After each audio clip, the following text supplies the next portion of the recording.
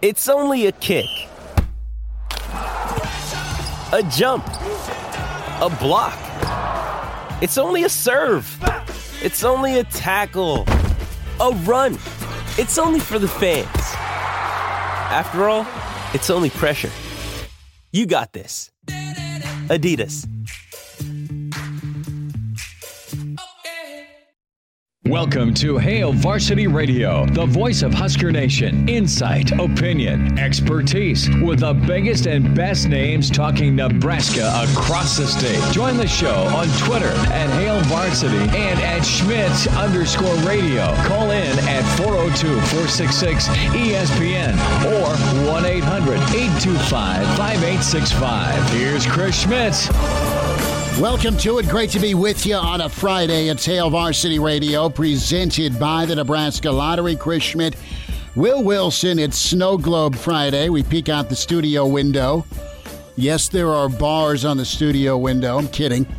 And it's a freaking snow globe. So go do a snow angel and throw a coin into whatever fountain you can find that's not frozen. Big recruiting weekend for Nebraska, as 24/7 Sports has their, this is where we're headed with this portal. You're going to have your high school recruiting rankings at Alabama or Georgia or A&M will be 1, 2, 3, and sprinkle in Ohio State and Clemson, your top 5. And then you're going to have your portal rankings. The job Nebraska has done in the portal here puts them around number 10 or 11 per some of the experts at 24/7. Big opportunity for Nebraska. Now, some guys that are already signed with Nebraska are just taking their visits here before they start winter conditioning. We'll run that down. We'll tell you about a big old Kansan quarterback that Bill Busch is recruiting for the upcoming class of 2025. Hold on a minute. Minus the 2024 senior to be. But kid has 19 offers. We'll tell you about him. Lots to get into with the NFL this weekend, and Nebraska fans, now a lot of Cincinnati fans. That wasn't fashionable. It's been fashionable twice to be Bengal fan. When Ken Anderson was going to a Super Bowl almost 40 years ago, when Boomer Esiason was rocking a little bit of a blonde mullet, and now with Zach Taylor and Stanley Morgan doing their thing as Cincy and Vegas hook it up. Jay Moore, our dear friend, Blackshirt Husker NFLer, co-host Big Red Wrap-Up, former roommate of Zach Taylor, excuse me, and no doubt Cincy fan. He's the chapter president of the Lincoln, Nebraska for Cincinnati Bengal fans. He'll join us in 15 minutes. Not even Jay Moore will golf in this snowy weather. Jacob Padilla will give us a look-see on Nebraska-Purdue. The tips off here about 5:30, and some high school thoughts with Coach Jeff Smith and Jacob. Bill Dolman joins the show, the pride of Fairbury, NBC Sports. We'll live stream that one on Facebook and on Twitter. We are efforting Joe Glenn, former Wyoming coach, former South Dakota coach, former Doane man, and former coach that Coach Applewhite worked for and played for. So we'll see if Joe is available at 5. If not, we'll make it happen next week. Numbers to get in, 466-3776, 466-3776, 800-825-5865. By the way, Schmitty, I'm looking up that mullet. You said a Boomer. Boomer had a little longer. Yeah, but it was cool. Yeah, it was the late 80s. Okay. I mean, Welcome to the Jungle was blaring, and he won an MVP, and he took him to the Super Bowl. Good Cincinnati team. Just too much Jerry Rice down in Miami that Super Bowl night. No, trust me, man. I remember vividly. I remember talking to Tom Rathman and Roger Craig about that Super Bowl, and Jamie Williams. I mean, he had all sorts of Huskers on that San Fran team. So what went down? Jerry Rice went for a then Super Bowl record of 215 yards, but John Taylor, ran a slant and Montana hit him. And the old story goes, there's like 2:06 left, San Fran's trailing, and Montana's got to go 89 yards. And before they take the first snap of the 2-minute drill, Montana kind of just this is how cool Joe Cool was. It's like, look, it's John Candy. It's John Candy in the front row. And they're all like, dude, are you okay? How can you be so calm to point that out? Because he did it his whole life. It's incredible. 2 minutes, 3 timeouts. Got my O-line. I got Roger and Rathman catching the ball out of the backfield. I have Jerry Rice. I have Brent Jones. I'm good. Rice was a cheat code. Yeah, dude, he was incredible. Incredible. Pretty low-scoring game, 20-16. Huh. But, yeah, that Cincinnati team was money. They were good. The Ickey Shuffle, James Brooks, some other dude that played for the Hurricanes that was part of the 84 Orange Bowl. I forget his name. He wore number 81, but there we go. And so you're saying that's the last time they were worth a crap? Well, they did end Bo Jackson's career in 1990. Okay. That's their last playoff win, I think 1990. Might have been 91, but that's the 90-91 was the year. They went to the playoffs, and Carson Palmer got his knee severely shredded by the Pittsburgh defensive tackle when they had Ocho Cinco rocking. So, yeah, and Corey Dillon. I mean, they were good, and then Carson Palmer got destroyed. So we will dive into the playoff weekend with former NFLer Jay Moore, and Jacob Badilla gets his high school and Husker ready. It is a big visit weekend. Greg Smith all over it from Hail Varsity. And your visitor list, Dakotas Crawford, he's all good. He's on Twitter now looking for where he should eat on North 11th. Trey Palmer, of course, is in out of the portal. DeAndre Jackson, ready to rock. Now, some names that you know and you're going after in the portal, and then one high school kid that is potentially special for Nebraska, Kylan Griffin, cornerback. He's out of Montgomery, Alabama, originally a commit to the Pirate at Mississippi State, but Nebraska in on him. And he is good enough to be fielding offers to decide in February between Nebraska, USC, and Clemson. We'll see if Nebraska can win that battle. Anthony Grant is the JUCO running back of the year, so Nebraska may not be done with running backs. Grant ran for 1,700 yards. If you're a Zach Bowman fan, you remember the New Mexico Military Institute. That's where Grant did his work, but he is also checking things out. We'll see if Nebraska goes in on Anthony Grant. And then it is this weekend about Chubba Purdy. The Florida State transfer has been pretty active on Twitter, and you look at Purdy down in Oklahoma just 2 days ago. Now he is in Lincoln. And just our feel from earlier in the week when we talked with Dean Blevins, Sooner Insider, they like Purdy. They like other quarterbacks better. You have Purdy that's already part of the student registry here at the University of Nebraska. So he has been accepted.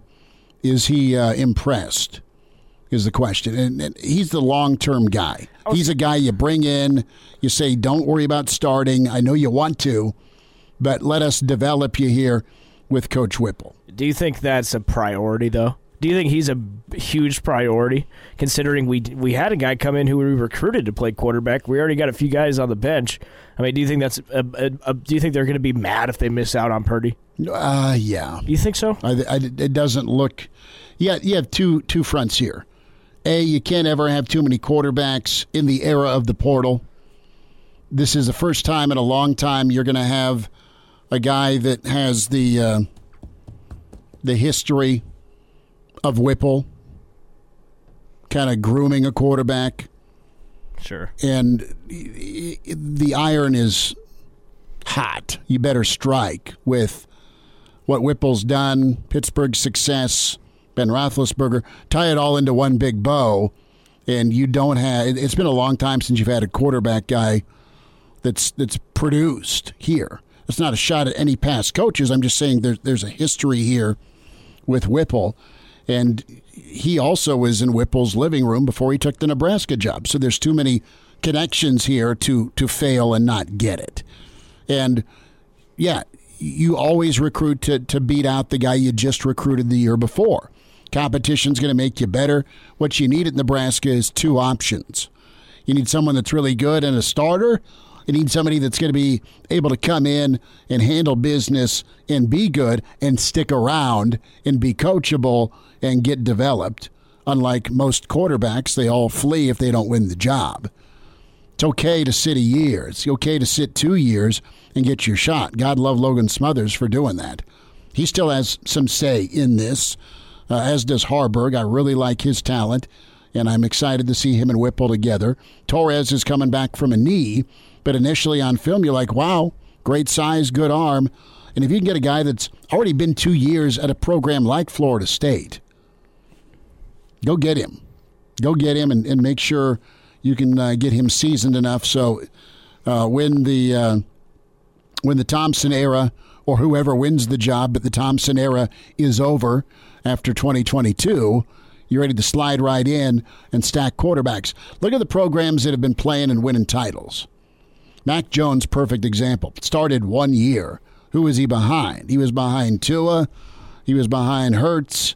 He didn't go anywhere. He said, all right, this will get me NFL ready. It did. Mm-hmm. He had a really good rookie season. He's starting in the playoffs on Saturday. Yeah, I'm with you. But I can't help but think, and I agree, go for Purdy. The kid looks great. I just can't help but think, you said Smothers and Harburg kind of have a say. With their performance. I feel like if Frost and the coaches really liked, those two, would they even be going for Purdy? Well, I think they liked him well enough to recruit him, but it's all like square one. You're all at the same starting point because it's a new system and it's a new offensive coordinator and it's a new quarterback coach. That makes sense. Yeah, it's not Mario anymore, and it's not. It's reset. It's reset. Now it's not going to be a crazy different offense, but it's going to be a different guy having the reins of it theoretically, or at least more of a voice in what happens offensively. So if I'm Harburg, and if I'm Smothers, I know this is the new guy, and he likes Thompson and he likes Purdy, and clearly they really like this quarterback I'll tell you about right now out of Kansas. And the kid's 6'3", about 190, Avery Johnson out of Mays, Kansas. Bill Busch has offered him. Nebraska's going to have a couple of days in January where there will be junior days. Now, Johnson's a three-sport star, hell of a baseball player and outfielder. I think Mays is around the Wichita area, and he's a 3/4 star, depending on the service you check out. 19 offers already. He's less than 4.5 hours away from Lincoln, and Bill Busch has been good at scouting quarterbacks. Alex Smith, and, of course, Joe Burrow. So right now, the reality is this for Nebraska and the Mays, Kansas signal caller, Avery Johnson. Iowa State's already been in, and he's been to see Iowa State last summer. He's been to Kansas twice. He's been to K-State twice. He's already been to Missouri. I think he's been to Wisconsin, just kind of on his own. So the 19 offers, both Arizonas. Kendall Briles is all over him at Arkansas, Auburn, Florida State, Georgia Tech. Told you about the Big 12. Lane Kiffin and Ole Miss are in on him, along with Minnesota, Notre Dame, TCU and Tennessee, Washington State, and Virginia Tech. Wow. Yes. Wow. And if he keeps doing his thing, you'll hear from Clemson. You're going to hear from Oklahoma. You're going to hear from the U. You're going to hear from LSU. You're going to hear from USC. And you're going to hear from Alabama. And then it's over. Maybe. Maybe he wants to stay close to home. I don't know. That'd be nice. But that's kind of where we're at with the recruiting weekend. We'll keep you up to date on it. It's time to crush the piggy bank. Numbers are out. And we know that Whipple's going to be making $875,000 next year, year two, $900,000. That takes out Dirty Bob Diaco as the highest-ranking coordinator when it comes to earning power. Good on Nebraska for giving Sean Beckton a raise, $25,000. He's up to $450,000. Barrett Ruud, a $75,000 raise. His linebackers played really nice football. Nice. Good for Rudy. $325 a year for him. Bill Busch going to make $400,000 a year. We don't know yet if there's been bumps or how much for Coach Fisher, Coach Dawson, and Coach Chinander. But I would expect some numbers to come up. Mickey's making $600 a year. Raiola's doing $325. There's your accounting update for Nebraska. Numbers to dive in, 466-377-6800-825-5865. Husker basketball tonight. It is a 20-point spread. Do you take the 20?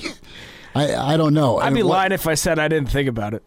I'm ready to try and go double or nothing with you on the steak and the beer here. I just don't know what side I want to be on, whether I'm giving the 20. You want to do a total?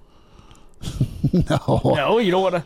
Well, I might chicken out on this, and I think we're on the road. I think we're back at the Graduate for a abbreviated pregame show, but a 2-hour road show Monday ahead of Nebraska, Indiana that tips off at 5.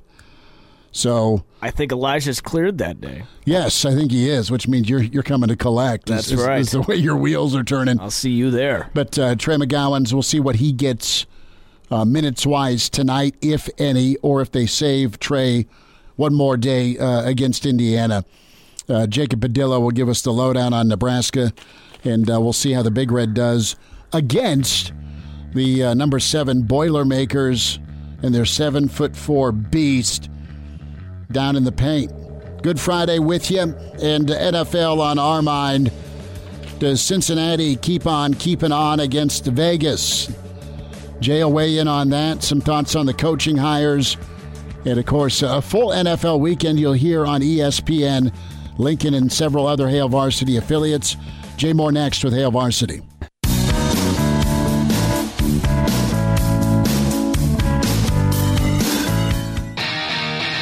And we're back Fellas, think we could listen to the radio on Hail Varsity Radio, presented by the Nebraska Lottery. Yes!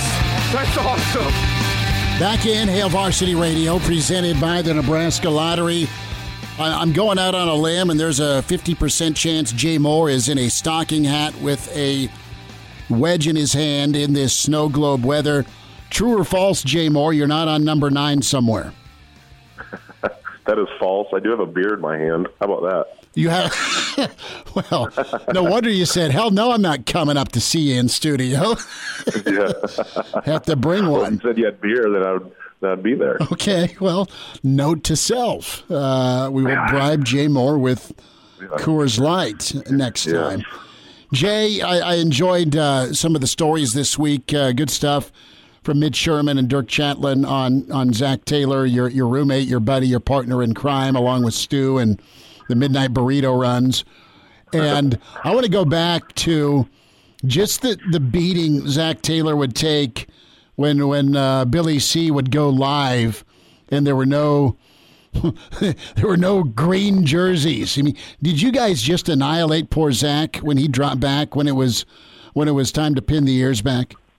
Yeah, I was I think it was only one time. I can't remember. It was the spring going into my junior year, so it was just after it was Bill's first year, and we went like 5-6 or 5-7. I can't remember exactly what it was. The first losing record in how many years at Nebraska, and we were bringing Zach, and Joe's Daly's time wasn't going to work, so he had to figure out who he had at quarterback. So he's like, well, I need to figure out what it's going to be. It's like we got to, you're not going to make your decisions based off of no contact. I mean, it's just then it just comes into a 7-on-7 drill essentially.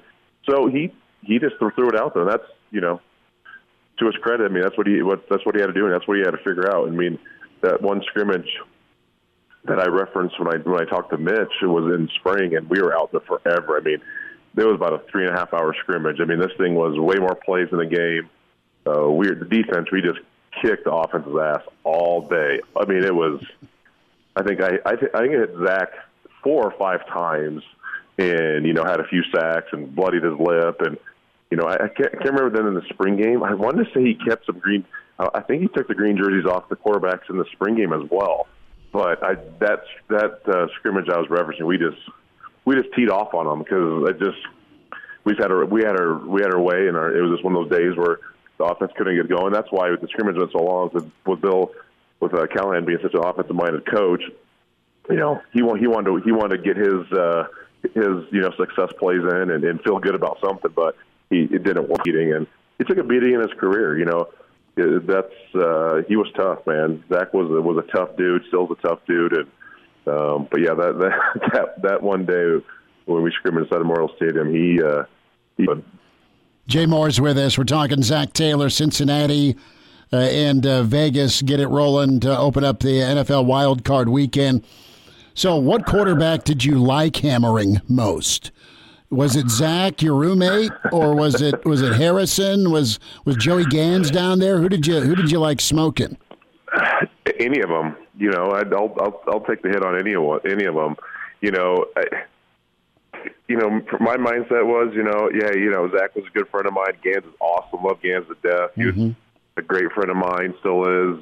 Harrison was I wouldn't call him a friend. Harrison he's got multiple screws loose. We all know that. So, but it was fun to tee off on Harrison. I mean, I don't know if this story's been told, but I remember, I think it was spring ball going into our senior year, or it might have been in fall camp. But I think it was either myself and Adam Carricker. Mm-hmm. We came free and we're chasing after Harrison, and Harrison was running. I don't think he had. I think it was a scrimmage in spring, and then Harrison faked the pulled hamstring so we wouldn't hit him. Wow! He's literally was scrambling threw the ball on the ground, act like he pulled his hamstring and faked it so we wouldn't hit him. That's a funny story about Harrison. But yeah, I took pleasure in hitting any quarterbacks when I could, because you never could do it. So I definitely tried to tee off when I could, given the opportunity, which doesn't happen too much in practice. But Bill, he wanted to see how tough his quarterbacks were. So the green jerseys came off quite a bit. Jay Moore's with us, Hail Varsity Radio. So what are you thinking here on Saturday? Do you like Cincy? Do you like the way they're playing? I know you're the founder of the Bengals fan club in Lincoln, and that's all good. I think they win. I hope they win, and I have nothing against the Raiders. I don't dislike Compton or those guys. I mean, that's the opening matchup, and give us Joe Burrow and the Burrow family and Zach E.T. and Cincy making a run, and I will always call. Thanks to your connection, Zach Taylor, a friend of the show. Yeah. It's going to be fun. I'm looking forward to it. Because that game comes around about 3 o'clock, and I'm looking forward to it. I know I'm probably going to go somewhere and watch it and watch some people. But it's always interesting to me in the playoffs because it's, football is such a momentum game, and, I'm always a little leery when, a team clinches it, as the Cincinnati did 2 weeks prior, and then, they obviously beat. They do, yeah. But just the momentum the Raiders have coming off that win and that crazy of a game. So that concerns me a little bit, but I still think Cincinnati is by far the better team. I mean, they have the better quarterback. I think they have the better, what Chase has done this year with Burrow. It's crazy the amount of stats they've put up. Defensively, it's about a push, but I think the Raiders got a pretty good, a pretty good defense. Cincinnati's defense is a little more unknown. They fly definitely under the radar, but I think you get a home crowd in Cincinnati, and I think the Bengals they're tough, man. They play tough all year. I mean, they beat. The AFC North is a very, very tough conference. I mean, historically, it's probably one of the toughest ones with Cleveland and Baltimore and Pittsburgh, and they took the gamut and they ran right all through there. And they lost to Cleveland last week, but they sat Burrow and they easily still could have won that game. But I mean, they beat the Steelers twice, they beat the Ravens twice, and you can say, well, they've had some injuries and stuff, but hey, they still beat them twice, and they went 10-7, and they went from last to first. So I like what they have. They have that long-term momentum, and I think Burrow and Chase are just going to be too much for them and in the home crowd. So I'm looking forward to it, and yeah, I'll be. I'm a huge. I've been obviously a Bengals fan since Zach's been there, but tomorrow it's going to be fun to watch. Jay Moore with us. A couple more minutes with Jay. Going to switch to Nebraska. Applewhite, the new running backs coach from TCU. Jay, a take on that hire, and then also it's been finalized with Bill Bush. Coach Bush back running special teams. He's locked in, and he's already hunting quarterbacks for future recruiting classes. Yeah, not surprised about the Bill hire. You and I have got to be on that wagon. They should. Yeah. I've been on that wagon. I said he's a hell of a special teams coach. It takes a special guy to focus just on that, and that's what he'll do. And I think Nebraska needs that. I think not having that has cost this program easily 2 to 3 wins every year, in my opinion, just from the kicking game to the inconsistencies and the disorganization that causes unnecessary uses of timeouts in some of those situations that you could use in late game situations to preserve time and obviously help you win football games. So super happy for Bill. It was a no-brainer to me to keep him on staff and move him that position. The Applewhite hire, I was kind of curious to see which way Nebraska was going to go with this.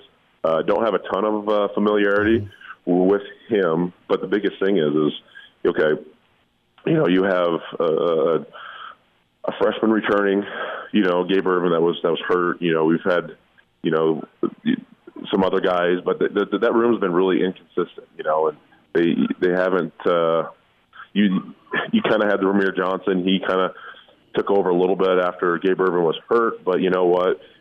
It was just a lot of ups and downs. And yeah, it's never going to be one guy. I think it's always going to be by committee within this offense, and it could be changed a little bit with Whipple.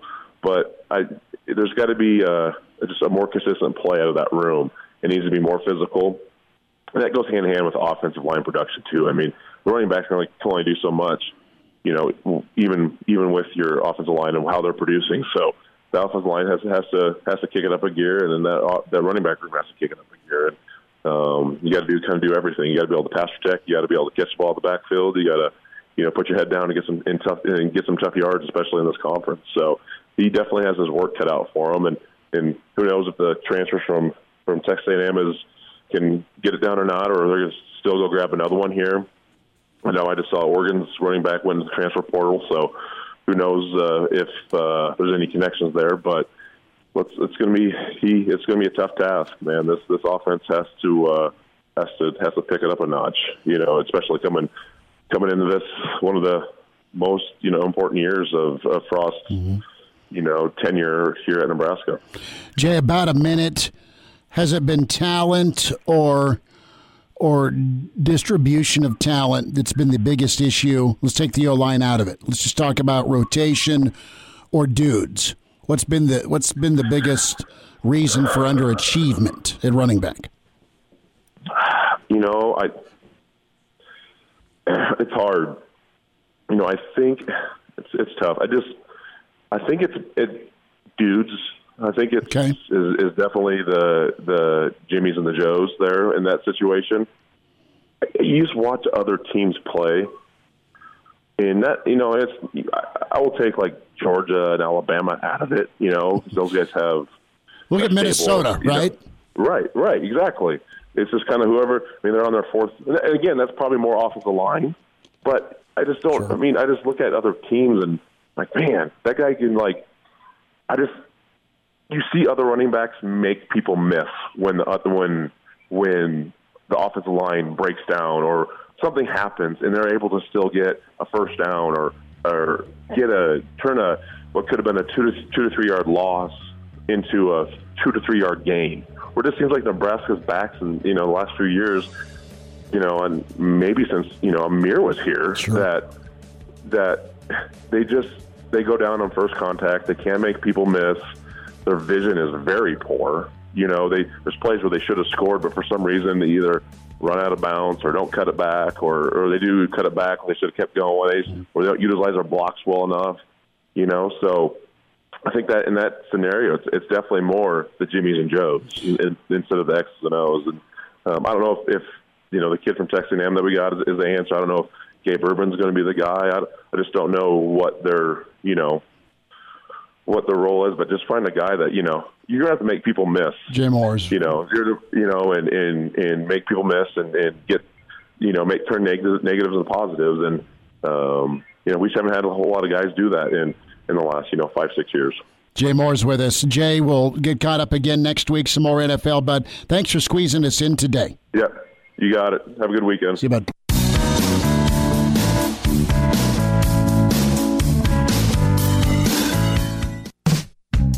Miss us? Come here, brother. Give me a hug. Bring it in for the real thing. We're on call for you. Catch the podcast at HailVarsity.com, the ESPN Lincoln app, or download them on iTunes. Saddle up, partner. Back to Hail Varsity Radio. Big thanks to Jay Moore talking NFL. We turn our attention to some basketball, college and high school. We welcome in Jacob Padilla with HailVarsity.com and magazine at Jacob Padilla _ Jacob, thanks for the time, man. I know Nebraska-Purdue gets rolling here in about, 5:30 tips, so a little less than an hour. How are you feeling about Nebraska's competitiveness tonight against Purdue? Yeah, well, at this point, it's a little tough to predict. Yeah, it is. That's why I'm asking.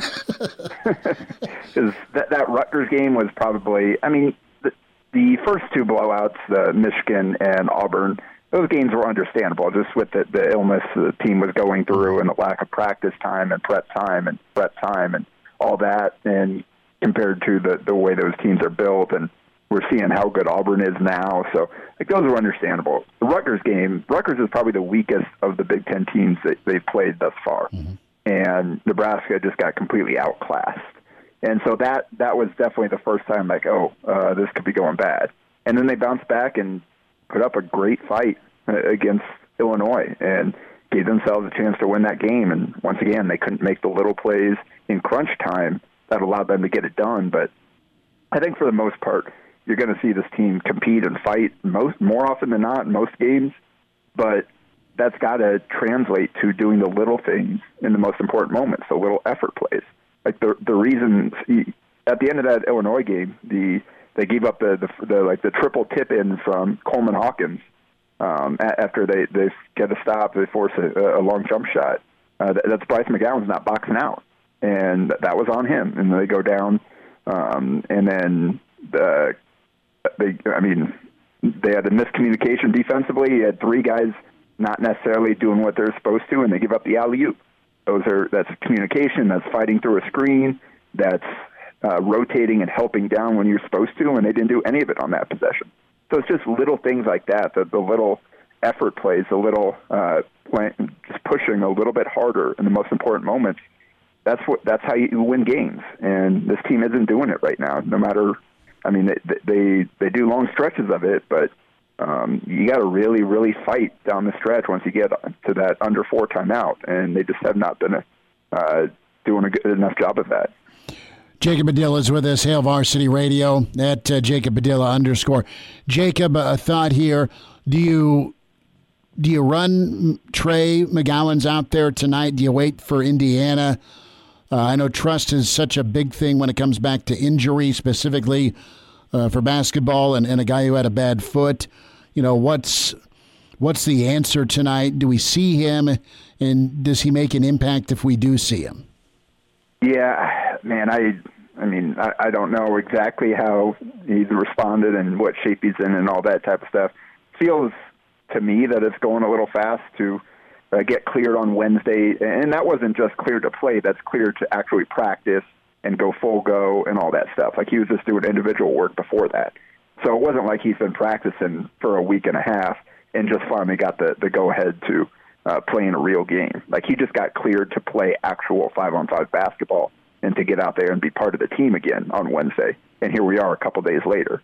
So maybe they get him out there for a few minutes. I would not expect, even if he does play, for him to have a significant impact. If he does play, minutes will be limited, and that might even be the case for the next one, too. We'll see. That will give him a few more days to kind of work through things and get back into shape and kind of hopefully find the rhythm again and all that, those types of things. But, yeah, I'd be looking more towards next week when we see kind of what this will look like with Trey back in the lineup. Do you think Trey and even Walker could stick around beyond this year? And I don't know what I know what Bryce would like to do. We all think we know what Bryce would like to do, but maybe his stock isn't as high as it could be. So maybe he returns.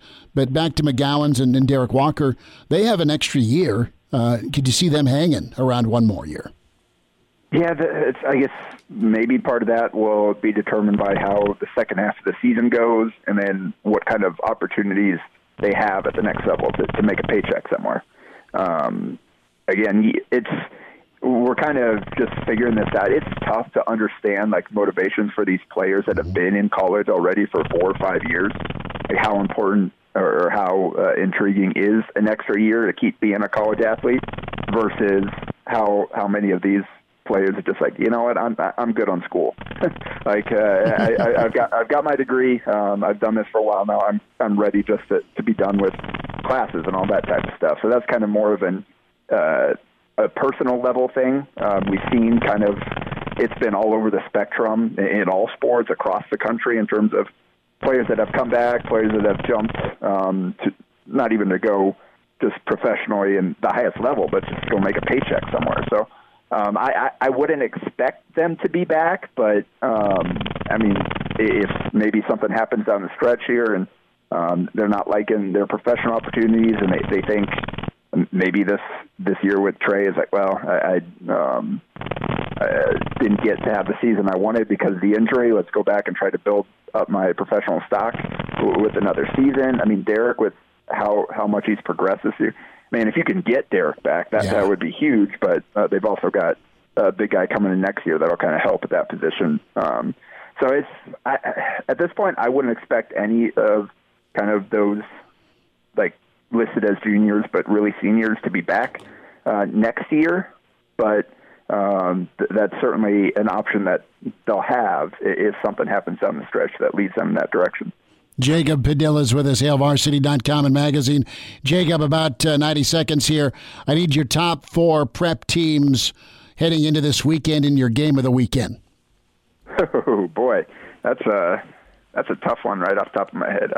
It's still that top 3 of at this point, West Side, North, Bellevue West.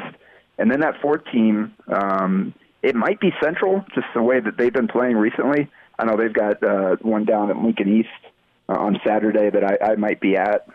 Just that's kind of an intriguing game there with the season East has had. But when Central's got those top-end guys going and they're getting a little bit from that supporting cast, they've got as strong of a claim to kind of round out that top 4 or 5 as anybody. I think Lincoln Southwest is in that mix.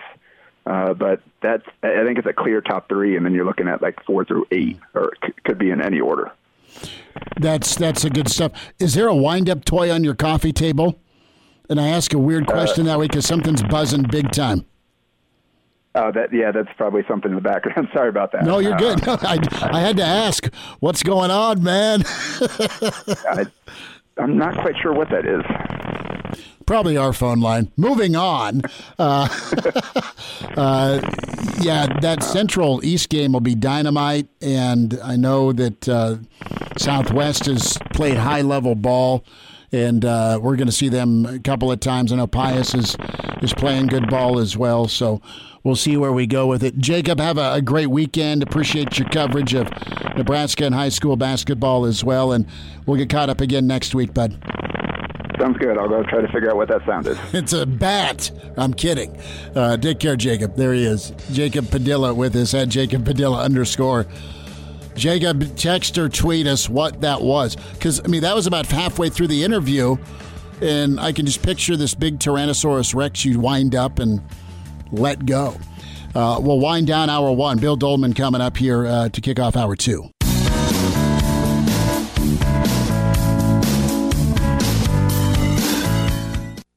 He's in his 30s, but sounds like he was born with a stogie in one hand and a brew in the other. Now, say my name. It's Schmitty on Hail Varsity Radio. I got the body of a taut, preteen Swedish boy. Good stuff from Jacob Padilla. We have confirmation and clarification what was going on during the Jacob Padilla interview, where it sounded like, I don't know, a wind-up toy or the second phone was buzzing and shaking and buzzing. But apparently it was a car out in the parking lot where Jacob was at that was causing and making so much noise. Is someone still trying to dial you up, 466-3776, to make a hair appointment? It is somebody with the wrong number. Yeah, repeatedly. Yeah, you called again. Yeah. He's trying to get can I get in at 6:35 for a perm? No, you can't. No, dude. He's trying to dial 3778. Uh-huh. Yeah. If he calls again, we're putting him on the air. Make sure the delay's on. Because it's highly illegal. Sure. Never mind then. Yeah. But good work there. I love your patience on a Friday, Hey, man. Wilson. Willie J is ready for happy hour. I love it. Well, I wish. You got to call the game after this. Heading over to Pius. Yeah, I know. Pius Lincoln High, man. That's right. Excited for you. I'm excited. And we're pretty much, because you got Central coming to East tomorrow night. That's right. Your stomping grounds. We have all the NFL you want, so that takes us out of the running for covering that game tomorrow night because of the snowfest between Buffalo and New England. Do we have Northeast going on over at KFOR? I believe Connor has Elkhorn South and North Star tomorrow night. Yeah. Gotcha. So, well, that'll be all right. Gators are good stuff. Yeah. So I'll have Central coming up here in some form or fashion here in February. So important to note, we're going to have Bill Dolman on. You can watch our 505 segment with Bill on the ESPN Lincoln Twitter feed. We have told Dolman to lock and load for TV time / stream time. So Dolman will be with us there. ESPN Lincoln's Twitter feed, ESPN Lincoln's Facebook live feed. So that's all good. Jeff Smith will be with us. We'll go through some Nebraska and Purdue, some keys with Coach Smith, and also talk some more high school hoops with him. Got a list of plenty of games. We heard from Jacob. Excited to hear what Coach Smith thinks here as we're, about 13, 14, 15 games in to the season. Westside, you're number one right now. We saw them earlier against Southeast, and they're super well-rounded with press break, depth, shooting, ability to get to the rim, and they just do it all. Reminder about buckling up. Using your seatbelt saves lives, prevents injuries, only if properly worn. Remember, buckle up. This message from the Nebraska Department of Highway Safety Office. Well, here's what we're going to do for Steak and a Beer Monday. We are going to not just pick one. We are going to do the full playoff picks. Best record with spread. We'll put our heads together. There's enough games where, unless we've both gone crystal ball, there'll be some decision making that needs to go on. I am down for that. Longwell's rail yard, incredible, and of course, we're single barrel, and that is the spot. We'll be there for a pregame show and bleed into a little bit of tip off on Monday, Martin Luther King Day, a road show Monday. When Indiana comes to town with their striped pants. Hour 2 coming up. It's Hail Varsity, presented by the Nebraska Lottery. Welcome to Hail Varsity Radio, the voice of Husker Nation. Insight, opinion, expertise, with the biggest and best names talking Nebraska across the state. Join the show on Twitter at Hail Varsity and at Schmitz_radio. Call in at 402-466-ESPN or 1-800-825-5865. Here's Chris Schmitz. Welcome to it. Great to be with you. Hour 2 at Hail Varsity, presented by the Nebraska Lottery. Chris Schmidt and Will Wilson. We're streaming live here, as we always do. The Pride of Fairbury joins us on Fridays at 5:06. Bill Dolman with us, NBC Sports, longtime Husker insider, and we're streaming here on ESPN Lincoln, the Facebook feed, and also live on ESPN Lincoln Twitter. Can send your comments and commentary and all that good stuff here as we kick off hour 2. Bill, are we connected, good sir? How are you? I hope we're connected. I've got everything, fancy and the way it's supposed to be, and it worked a couple hours ago. That's the wonder of the old test run. You sound great. You got the zip up going. It is Zip Up Friday. Will, you've got the hoodie going. God love you for being comfortable and ready to go. So, Bill, let's dive in. It's been a busy week for Nebraska football. You have Brian Applewhite, now the running backs coach. That was announced yesterday. You have Bill Bush earlier in the week. You have Trev sending out the survey to Husker Nation. He wants feedback from fans.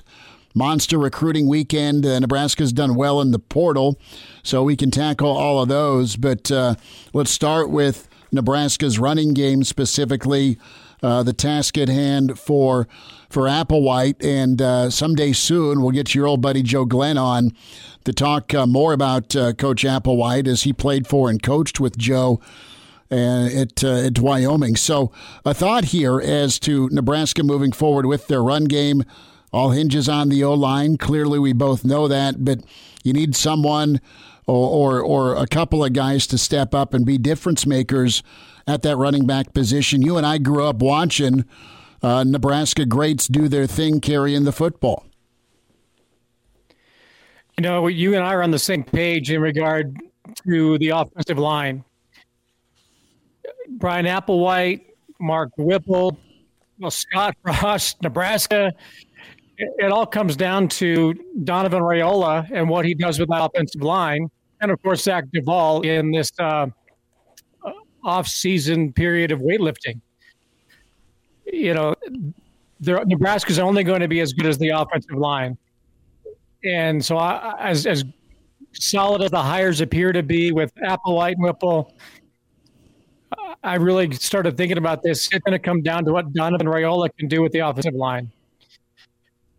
I like the hire of Brian Applewhite.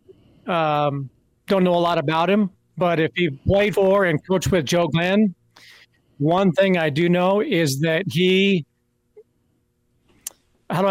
knows how to deal with people, because there's no better people person that I have ever met my entire life than Joe Glenn.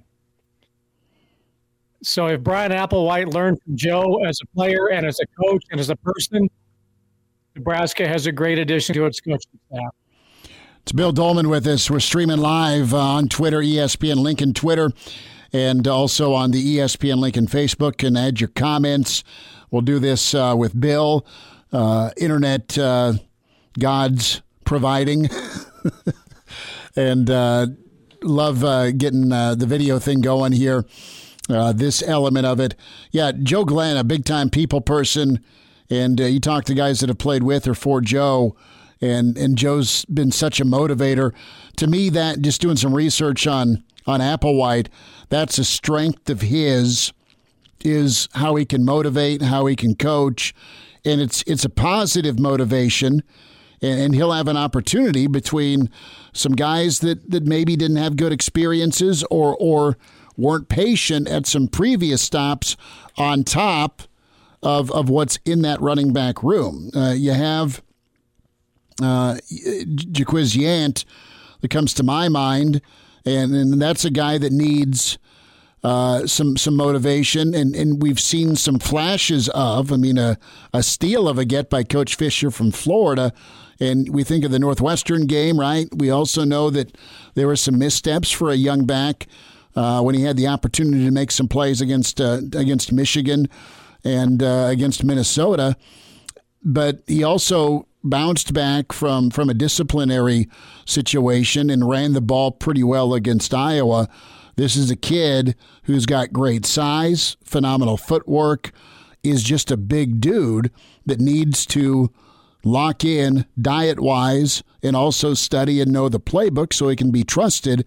That's like step one here for Applewhite. Let's see what's the ceiling look like for a guy like Yant, Bill. Well, I don't think it's just Yant. I think that it's everybody in that room has to look at this as a fresh start. And Yant has a lot of upside. He's got a lot of size. Mm-hmm.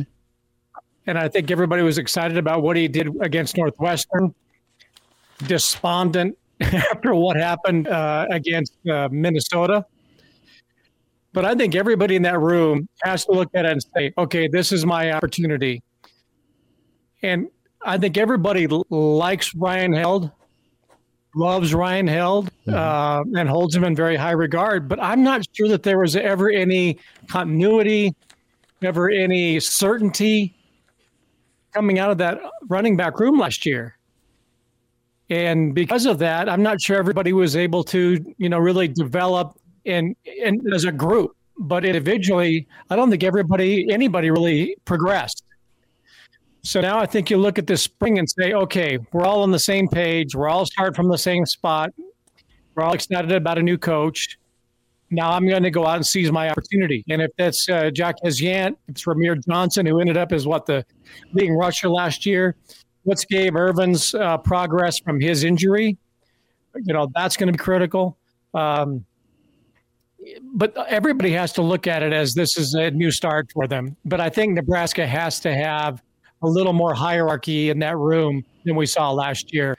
You just didn't know who was going to run on the field and carry the ball. Well, you didn't know, and when push came to shove, either offensive line-wise or running back-wise, the trust wasn't there on 3rd and short for anyone but Adrian to carry the football.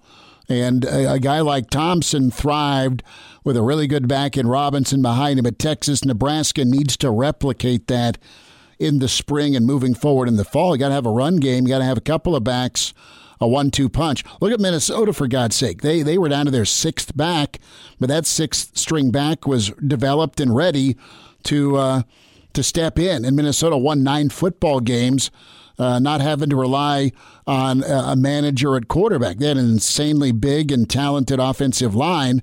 But look at Wisconsin, look at Minnesota, and look at Iowa. Look at their quarterback situation. And I know Captain Morgan's better than what Wisconsin had, and better than what Iowa had at quarterback. But when push came to shove, all 3 of those teams had really good I-backs to run behind better than average offensive lines, and they were all in contention until that last Saturday for the West Division. And I would still love to see a fullback. I mean, I don't care if it is Dodie Donnell Jr., Andra Franklin Jr., Lance Lewis, Corey Schlesinger. I don't care if any of those guys have eligibility left. Sam Schmidt was my favorite. As I watch, Nebraska in the past, and every now and then I like to watch a game from the 70s, 80s, and 90s. When you have Adrian Martinez, or had, or the tailback, they don't have that extra blocker in front of them, hitting that linebacker or stealing off a defensive tackle and creating a little more space for hole. If you're just turning around and giving it off to that running back, they're running into the line and hoping that the hole is there. That's the beauty of the option back in the day. I've said this before. Bobby Hauck at Montana, Samari Torre's old coach, he told me one day, he said, the option is the greatest offense ever devised in the game of football. It's just that not a lot of players want to play it these days. It's not sexy, but it is powerful and it is effective, and especially when you have a great fullback who can create a little more space right in the middle of the offensive line. Bill, let's switch gears, and hope if you're dealing with some technical stuff, my bad on that. We're seeing where it goes there. Let's get a thought here. I sent you Trev's tweet, and when we talk about the Memorial Stadium experience, I'd like your thoughts on what Nebraska fans feel. And there's been a lot of feedback on Twitter with this about Nebraska fans. Your input matters to me. It matters to our athletic department. It's a great opportunity for us to listen. And I'm not a season ticket guy, so I don't have the survey, but folks I've talked to and checked in with, say it's a pretty serious job by Trev and the administration to reach out and get feedback. What's the answer here? First and foremost is better talent and coaching, so you're winning. You'll sit through anything, whether you have leg room or not. If Nebraska's winning all their games in Lincoln, that doesn't happen as often as it used to. But do you need a gambling kiosk? Do you need beer? Do you need a party deck? Do you need better Wi-Fi? Are speakers the answer? Hot tub in the south end zone? You tell me, Dolman. You're old school with it, but you also get that HD TVs that are 60 inches wide and a wet bar are pretty cool options too for a lot of people right now. You said it, man. I am old school. And I can remember when Nebraska was selling out Memorial Stadium in the 1980s, 70s, 80s, probably into the 90s, I think, although Rich Krieger took over. But I remember when Phil Sprague was speaking into an old school microphone with Sparkomatic speakers in Memorial Stadium, and that place was selling out, and people were just fine with it because Nebraska was winning. Now, you want to go real old school, and I'll say this. You said Trev was serious about it. That does not shock me in the least. You know, I think there are a lot of leaders, ADs, or whatever in walks of life where they say, we're going to send out a survey and find out what you think. And it's like, do you like the atmosphere at Memorial Stadium? Check yes or no. What can we do better? Check yes or no. Thank you for your input, and we'll take it under advisement. I would imagine that whatever Trev put together when he decided to do this, that he got a lot of people together and said, we're going to do this right, and it's going to be serious, and we're going to take the input. We're going to do what we can. We can't do everything. But I would imagine that this is a very serious undertaking that will be taken under serious advisement by Trev and his committees. I just believe that. Now, you want to go real old school? I'd rebuild Schulte Fieldhouse. I'd reinstall Mushroom Gardens. I'd somehow bottle up the smell of both of those places and make players live and die in Schulte and Mushroom and earn their way into that law office-like locker room that they have. Because back in the day, you'd have freshmen and JV players having to go into those Spartan-like facilities to try and earn their way into the South Stadium.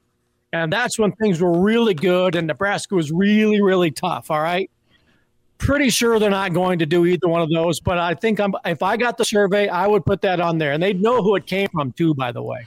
So you're telling me there's Walt no Johnson and Bill Shepard and all of those old school guys were manning the North Stadium Fieldhouse.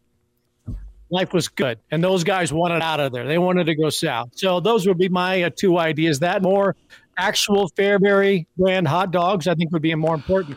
But, you know, I look at these stadiums in the NFL, you know, like what they got going on in L.A., SoFi, and Dallas, and everywhere. And they've got these suites and these bars and these discotheques, Studio 54s, field level. And I'm thinking, those are the worst seats in the freaking world.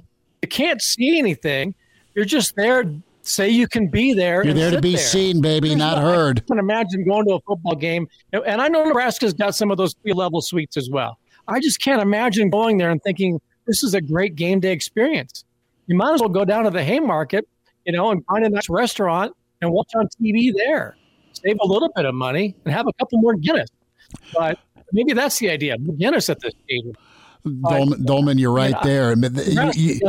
You win the Guinness Bowl. You win the Guinness Bowl. You bring a case of games at Memorial Stadium. I think it's great. You win. Know, I would hate to have all these luxuries that detract me away from the game itself. And people said that 25 years ago when Husker Vision went in, like, oh, this is going to change things.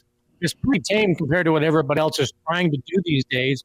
And what they're trying to do is take away from the game itself. And I think that's kind of a travesty.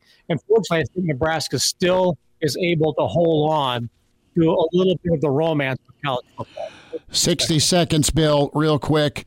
Do you shrink the stadium to preserve the sellout streak for more room? Do we do what?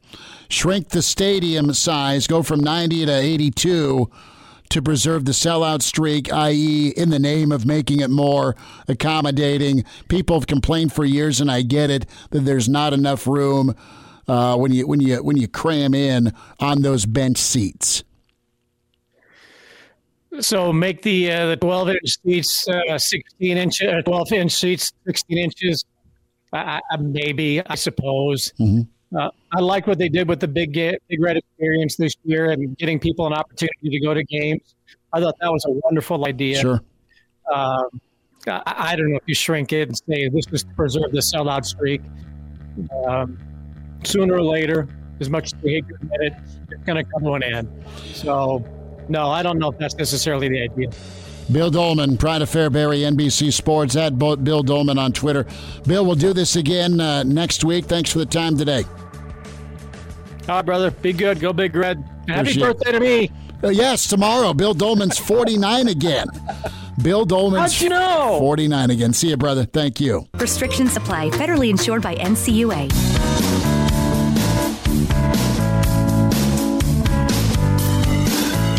He's in his 30s, but sounds like he was born with a stogie in one hand and a brew in the other. Now, say my name. It's Schmitty on Hail Varsity Radio. I got the body of a taut, preteen Swedish boy. Thanks for spending time on a Friday. It's Hail Varsity. Good stuff from Bill Dolman. We did the StreamYard on that, so that'll be posted on Facebook. And enjoy that. Live on Twitter a moment ago, we welcome in the Hall of Fame coach with Southeast, longtime assistant for Nebraska basketball. Get some thoughts here. Just a shade before tip-off. Nebraska at Purdue. Vegas says -20. The standout for Lincoln Southeast on, I think it's Fox or FS1. Nick Baugh's part of the call tonight. And, of course, him and his podcast with Schick, part of the Herdad Media family. Coach Smith, it's awesome to spend some time with you. Thanks for squeezing us in on a Friday night. And good opportunity for Nebraska. Great slate of high school this weekend we'll get to. How's your Friday going? It's going well. It's going well. I'd rather have a little of that golf weather for the last couple of days, but we'll, got to live with it in Nebraska, I guess. No, you're right on. It was wonderful, though most of this week and maybe a little bit into next week, but getting punished a bit tonight and into tomorrow, back to football weather. But, Coach, a thought here on Nebraska as they gear up for Purdue. What's the message from Hoiberg and company on that coaching staff? Is listen, you just took on Kofi. Thanks for the seats, by the way. And now you dive into 7'4", frying pan and fire tonight for the Big Red. Yeah, I think you've got to talk about consistency of competing. I think we competed again, Illinois, after taking a game off against Rutgers, and before that, Michigan State, Ohio State wasn't embarrassing. We're outmanned a little bit. There's no doubt about it. It kind of comes down to talent level, but if you shoot it well, we went 50% against Illinois. If you can continue to shoot it here a little bit, and you just compete and keep working on any way to box guys out and try to rebound the ball, you can maybe give yourself a chance. I think Purdue's one of the tougher places to play on the road. I don't think they were real happy with their last couple games. They've been off and they're rested, so it's going to be a challenge, but you got to take the challenge at this level and come out and compete every play. Jeff Smith's with us on Hail Varsity Radio at Coach J. Smith 14 on Twitter. It's where you follow Coach. And we're looking at Nebraska, Purdue. You got to compete, and that's not always been the case for Nebraska. I want to get your thoughts here on Trey McGowan's. Put yourself on the sideline, knowing that he had a foot injury against Creighton. He's busted it to get back. He's cleared to come back. What would you do, or what have you done in past when you're bringing a guy back from injury? Well, you rely on your doctors, number one. You've got to listen to them. If they've cleared him, you got to feel safe about playing him. But then it comes down to your conditioning. You want to play him because he can make a difference defensively. He can make a difference leadership-wise. I think the other four people on the floor with him will have more confidence. But at the same time, I think you've got to think about conditioning and bringing him in slow. So I hope we get to see him in some spurts tonight, 2-3 minutes at a time, because I think he can give us some confidence and physically help us keep people out of the paint, maybe help us rebound a little bit.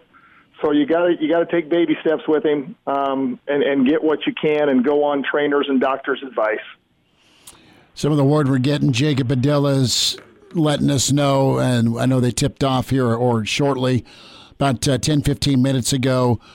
Trey is suited up. It doesn't sound like he's going to go tonight. That's the word.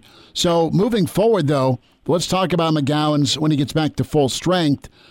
Who do you put him in for? Do you let him run point? Do you still let Verge handle it? Let's talk down the road here, Coach. What's some strategy that Fred might be thinking about? Well, I think Verge is your starter. As long as he continues to develop at the point guard position and understand what the coaches want, I think he's your starter. But I think Trey was sliding over to play some point. And that gives you a little more size at the point, which sometimes we need. You know, you and I were sitting at this Illinois game, and I made one comment to you. Said I'd try Bryce at the point for a while just to get a little more size. But Trey can fill that role. I think he usually guards the point guard anyway. Although I've been really impressed with Verge's on-ball defense when he wants to play. Mm-hmm. So it just gives you some more size and defensive ability at the point. You know, Kobe Webster's playing hard, but I think he's a guy that needs to play off the ball and catch and shoot, and let Trey handle the ball a little bit more when he can move to the point to give Verge a rest. What did Trey show you? We know that there were some highlight moments. He got downhill and was pretty vicious hitting the rim. We hadn't seen that out of him before. The mid-range was not consistent. I think he had a couple of threes, but he did pretty well getting to the free throw line. He's growing up and he's learning to get to the rim, and he's just got to get stronger. But as far as his evolution, his game, did you like Illinois and what needs to happen tonight? Yeah, I liked what I liked about Illinois with Bryce was his attacking. He's continuing to attack the basket. It looks like they've gotten through to him a little bit about build your game on that. With your length, with your free throw shooting ability up in the mid-80s, get there first. I think Trey can create a little for us also, getting into the paint and attacking the basket with both the McGowan's brothers. And hopefully that opens things up for – I like the kick-out threes are like a post-up, inside out. And I think kick-out threes and inside-out threes are by far your best. And I think, since they've gotten the ball to Walker a little bit more, their threes have been a little better. So if we can continue on that track of attacking the basket, getting the ball in Walker's hands, playing inside out or kick out, where we're spotted up at the three-point line, not the step backs, I think we'll shoot the ball better and have more offensive success. Jeff Smith joining us, Hall of Fame basketball coach, Lincoln Southeast assistant for Coach Nee at Nebraska during the tournament run. And can find Coach Smith on Twitter at Coach J Smith 14. Give him a follow. Coach, last thought here. You're searching for that first win. You've got a 1 or a 2 seed, depending on if they get hot or don't really falter. That's where Purdue's slated. And you've got to – is the game plan before we get to some high school ball, do you go after the Purdue bigs and try and get them in foul trouble? I don't think Nebraska was scared, and I didn't mind their strategy going inside against Illinois. It just didn't end up working out, but they stayed and they hung around. Yeah, I think I like that game plan. We said before the game on the show, you've got to pick your poison, and they kind of played one-on-one inside against Kofi, and I think you kind of do the same because Purdue shoots the ball very similar to what Illinois did, and they're dangerous there. And I think you go with twos instead of open threes, and your only drawback there is if Mr. Walker gets in foul trouble, that puts you. The others just aren't. We're not very deep inside, and Eduardo is just not quite as physical as him. So it does put you in some jeopardy. But I would rather jump into zone every once in a while than double down on the post a lot. Pretty impressive by Purdue. I mean, they shoot incredibly well. They're skilled offensively. They've got Ivy, and then of course Eddie. In the middle, but they are so complete with their inside game, their outside shooting. They are for sure dangerous. What do you think of Dana last night? Overtime win, empty Pauly, I know, but I was watching a little bit of Wild Bill Walton and poor Dave Pash. and what, the Conference of Champions. Throw it down, big man. Yeah, I didn't see overtime. I dozed off, but man, Oregon's. They're going to put a run together. Don't you feel like they're just about ready to go off? Yeah, I do. And Dana's good at that. I mean, the last couple of years he started off a little slower than normal, and I think a lot of that's with transfer kids. But once he gets them embedded in what he wants in his system, I like how he presses a little bit. But they took care of the ball last night. They put the ball in their guards' hands at the end of the game to take control of it. I thought they defended really well down the stretch. I saw the second half of that game, and I was impressed with their improvement. Coach, thoughts this weekend? East hosting Omaha Central. Got a couple of minutes left here. This southeast at Grand Island tonight, northeast at Kearney, Lincoln High, Pius. Will's got that, and then North Stars at Norfolk. Again, Central's at East Saturday. I think Millard North is at Northeast. So that'll be pretty big time. And then also South is at Bellevue, West Omaha South. A slew of games. Who's kind of wowed you as we get towards mid-January? Well, Westside has. We saw them at Southeast, and we were impressed with their veteran build-up, their veteran play. They were a little stronger than Southeast. They played together. Their top five are, mainly seniors, with the Meeks kid at the guard, and Oddbody's a junior that's really scoring a lot of points for them. I think they're clear-cut playing as well as anybody right now after winning the Metro tournament. But Millard North and Bellevue West have, a lot of talent with Jason Green, but they also have a lot of new pieces. Bellevue West with Dotzler, they're all playing different roles except for Green, maybe. So how much ceiling has Westside have left compared to Millard North, Bell West, who I think are going to grow quite a bit more with their youth and just experience? Maybe by mid-season that'll balance out a little bit, and I think that's a kind of a three-team race right there. But you don't count out Central. I do think the Lincoln teams have caught up a little bit to the what I call superpowers of the Metro. It's not that big of a gap, and I think Southeast, Northeast, Pius belong in that top 10. I think they're going to stay in that top 10, and I think they can. We're going to find out this weekend a little bit about. Millard North, can Northeast hang with them? Northeast doesn't have a lot of size. They don't have that one guy kind of led by the Brazel kid, but they are scrappy and they can all play. They're kind of a bunch of gym rats, so that'll be a really interesting game. Central playing at East with the talent Central has. They're led by Jaden Dawson, a Division I player, and then Gretna South. We're going to kind of see if these Lincoln teams can play with some of these what have been elite Omaha teams. Coach, about 30 seconds. Southwest seems like they're pretty for real. Have you seen enough of them to buy into that? Yeah, I have. Hunzecker's in a lot of the categories in the stats in the conference. He's by far their leader, but they have length. I think they have 4 guys on the floor that can shoot the ball. They've got a freshman that can come in and make threes for them with some length, a lot like Bryce McGowan's. He comes in and can provide some. And then Ryland Smith, I think, is an emerging point guard that's possibly Division I, and he's up there in the scoring in the conference, averaging about 16 a game. Defensively, he's good. He can shoot threes. He's probably their stat guy, with Hunzecker being their all-around guy, and then they're really good around them. Coach, we'll do this again. Thanks so much for the time. You bet. See you, Chris.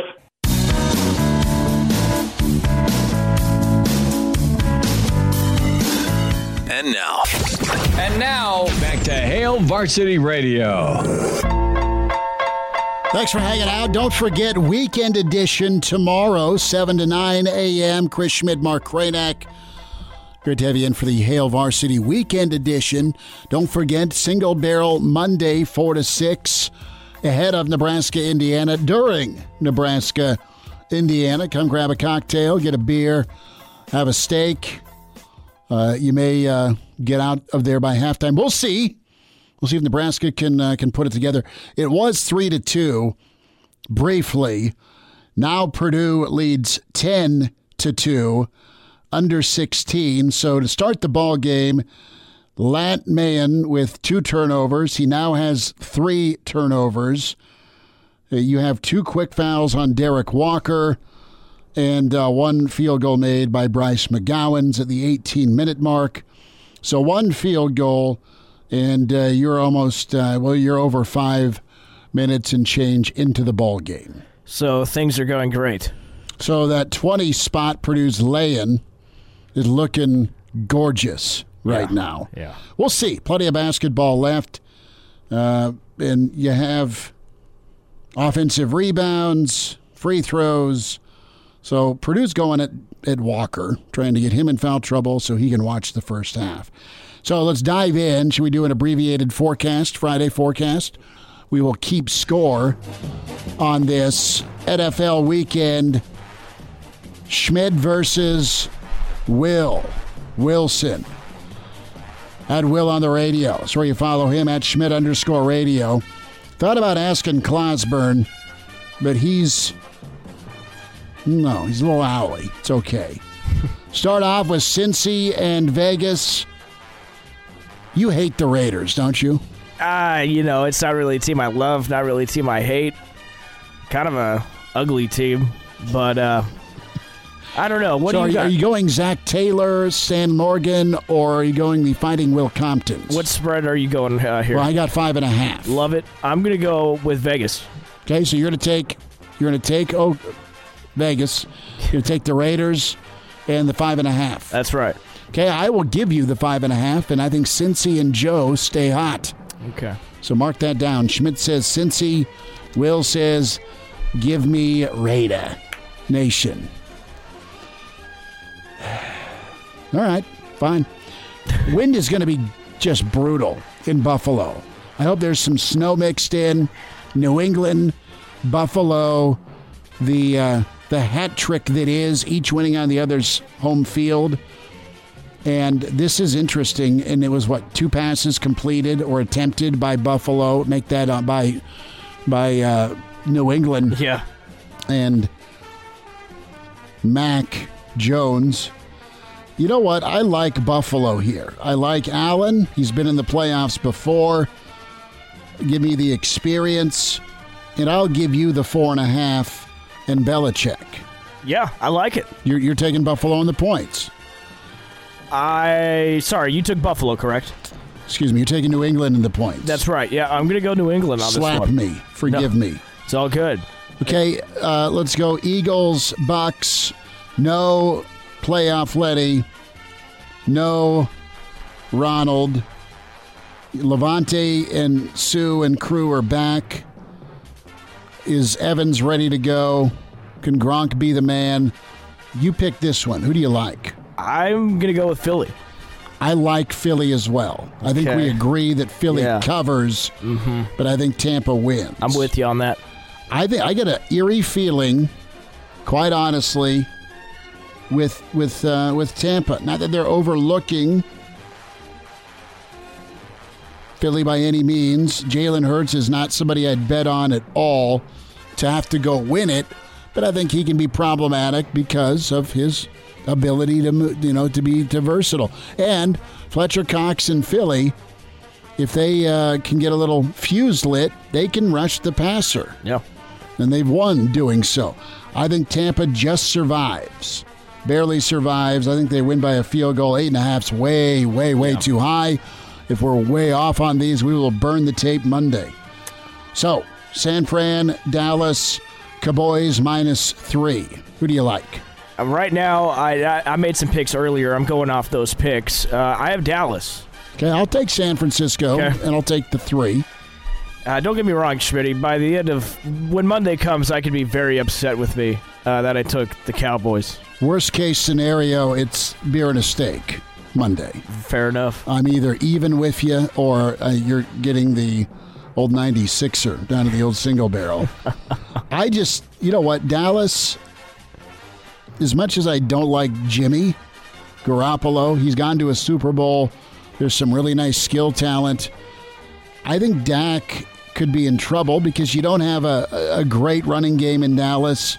And I know Dallas's defense gets all the headlines with Randy and crew and Micah Parsons. They've been awesome. The thing that gives me pause with Dallas being 12-5, and it's not their fault, they loaded up in their division. Their division's garbage. It's just awful. Yeah, it is. So give me San Fran, give me Bosa, give me that San Francisco defense. I know San Fran's secondary's the weak link. Are they going to have time to throw it? Well, Dak, what Dallas are you going to get? Mm-hmm. The team that had a reeling Arizona down and lost at home or not? It's going to be a hell of a game. So give me San Fran in the 3. Chiefs, Steelers. I like Big Ben to cover this number. Oh! And you can tap. We can agree. Yeah, we can agree. Smitty, I think I said this on Wednesday. I think Pittsburgh plus the points is the biggest lock of the weekend, so I'm with you on that. Will Wilson says, "Let me make you some money." Yeah, that's right. Okay, and let's go to Monday night, the wild card festivities. Rams, Cards, rubber match, best out of 3. Each is one, similar to Buffalo and New England. Each is one on the other's home field. Rams -4. Give me the Cards and the points. You feeling that too, or you like the Rams? I like the Rams. I like the Rams, yeah. So just for entertainment purposes only, I have Cincy. I'm laying the points. I have Bills. I'm laying the points. We both like Philly to cover. You have Dallas. I'm taking the points in the Niners. We both like the Steelers to cover. And I have the Cards +4. You have the Rams. You're laying 4. Boy, do I love those picks. Man, that works out. I love it. And whoever wins, it's not if I win, 5-1, I get 5 steaks from you. This is for me to pull even with you on the steak and the beer bet. And just, you call Elijah. I've never collected steak and a beer from him. Okay. Because, he'd owed me a month worth of steaks and beer. Because I did pretty well against him in college football. It's nice of you. Well, Yeah. You don't want to rob the dude. No, I don't. But Yeah. I know you're like, you're pulling a Stewie from Family Guy. I saw you here this last week after the weekend picks last weekend, and you're like, dude, where's my money? Kind of wandering around the hall. Relax. Dude, where's my money? I wasn't that greedy. You had a tire iron in your right hand, Yeah. and a couple of dudes that looked rough. They had the ripped Lincoln East high school shirts. There were no sleeves. The kids you rolled with back in Spartan land. We don't mess around. You don't. Nope. Okay, we will say goodbye to a Friday. Podcast, give us a rating, good, bad, ugly. We want to hear what you think. Spotify, iTunes, Google Play. Subscribe to Hail Varsity Radio.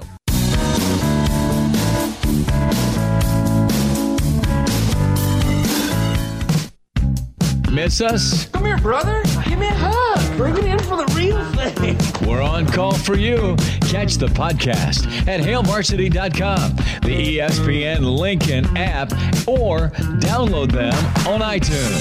Saddle up, partner. Back to Hail Varsity Radio.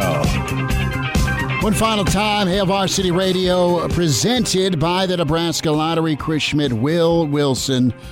Back at you tomorrow morning, 7 to 9. We started off with recruiting. We'll end it with some recruiting. You have the upcoming junior days ahead here for Nebraska. And the Husker staff on the road checking out some big-time talent. And we just got done talking about Lincoln East. Well, Malachi Coleman is an incredible player. Fantastic wideout, great off the edge. And he is making some waves. Obviously, he's seen Iowa, he's seen Wisconsin, he has seen Minnesota, and Nebraska now doing some work on Malachi Coleman. And Malachi had a chance to get caught up with Mickey Joseph today. So if you're Nebraska, you absolutely go send Mickey down the road to say, what's up, Malachi? Can you catch the football wearing red? Let's talk, man. So Mickey's incredible and can click because he's genuine, he's straight up, and oh yeah, by the way, there's guys that have played for him that you'll watch this weekend. And let's be real, I don't think anybody wants to lose a Lincoln kid to PJ Fleck. I don't think that's something we're looking forward to. So you know what was interesting, and you had a report from Rivals with Bill Bush, and we talked a little bit earlier about the quarterback Nebraska's checking on Avery Johnson in Kansas. And I mentioned the 19 offers and the fact he's already been to Kansas and Kansas State twice. He's been to Iowa State. He's been to Missouri. And Bill Busch has got, we've highlighted why it's a great hire, because he's good and he's also tremendous at recruiting. And Busch was talking with the coach down there in Mays, Kansas, Avery Johnson's coach. He's like, yeah, we haven't heard anything from Nebraska yet. This is the first contact we've had. And Bill Busch's, again, per Rivals report, is like, what the hell? What do you mean? You got a 3-star quarterback that's just a sophomore, 3-sport star at 6'3", and he's got a slew of offers, including Notre Dame, and he hasn't heard from Nebraska yet, and he's 3.5 hours away? What? What are we doing, guys? This is what we're doing now. You have Mickey Joseph. You have Bill Busch. And you have Bill Busch and Mickey Joseph in the, dare I say, 500-mile radius and even the 10-mile radius from the stadium, going and seeing targets and talents for 2023 and 2024.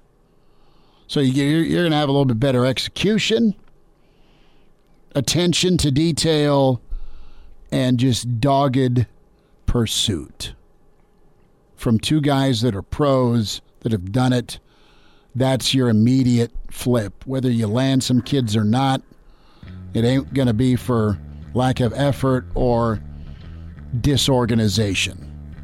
That I can flatly say is ended when you got Bill Busch and Mickey Joseph. Whether it's Kansas or Lincoln, at least they're on some talent.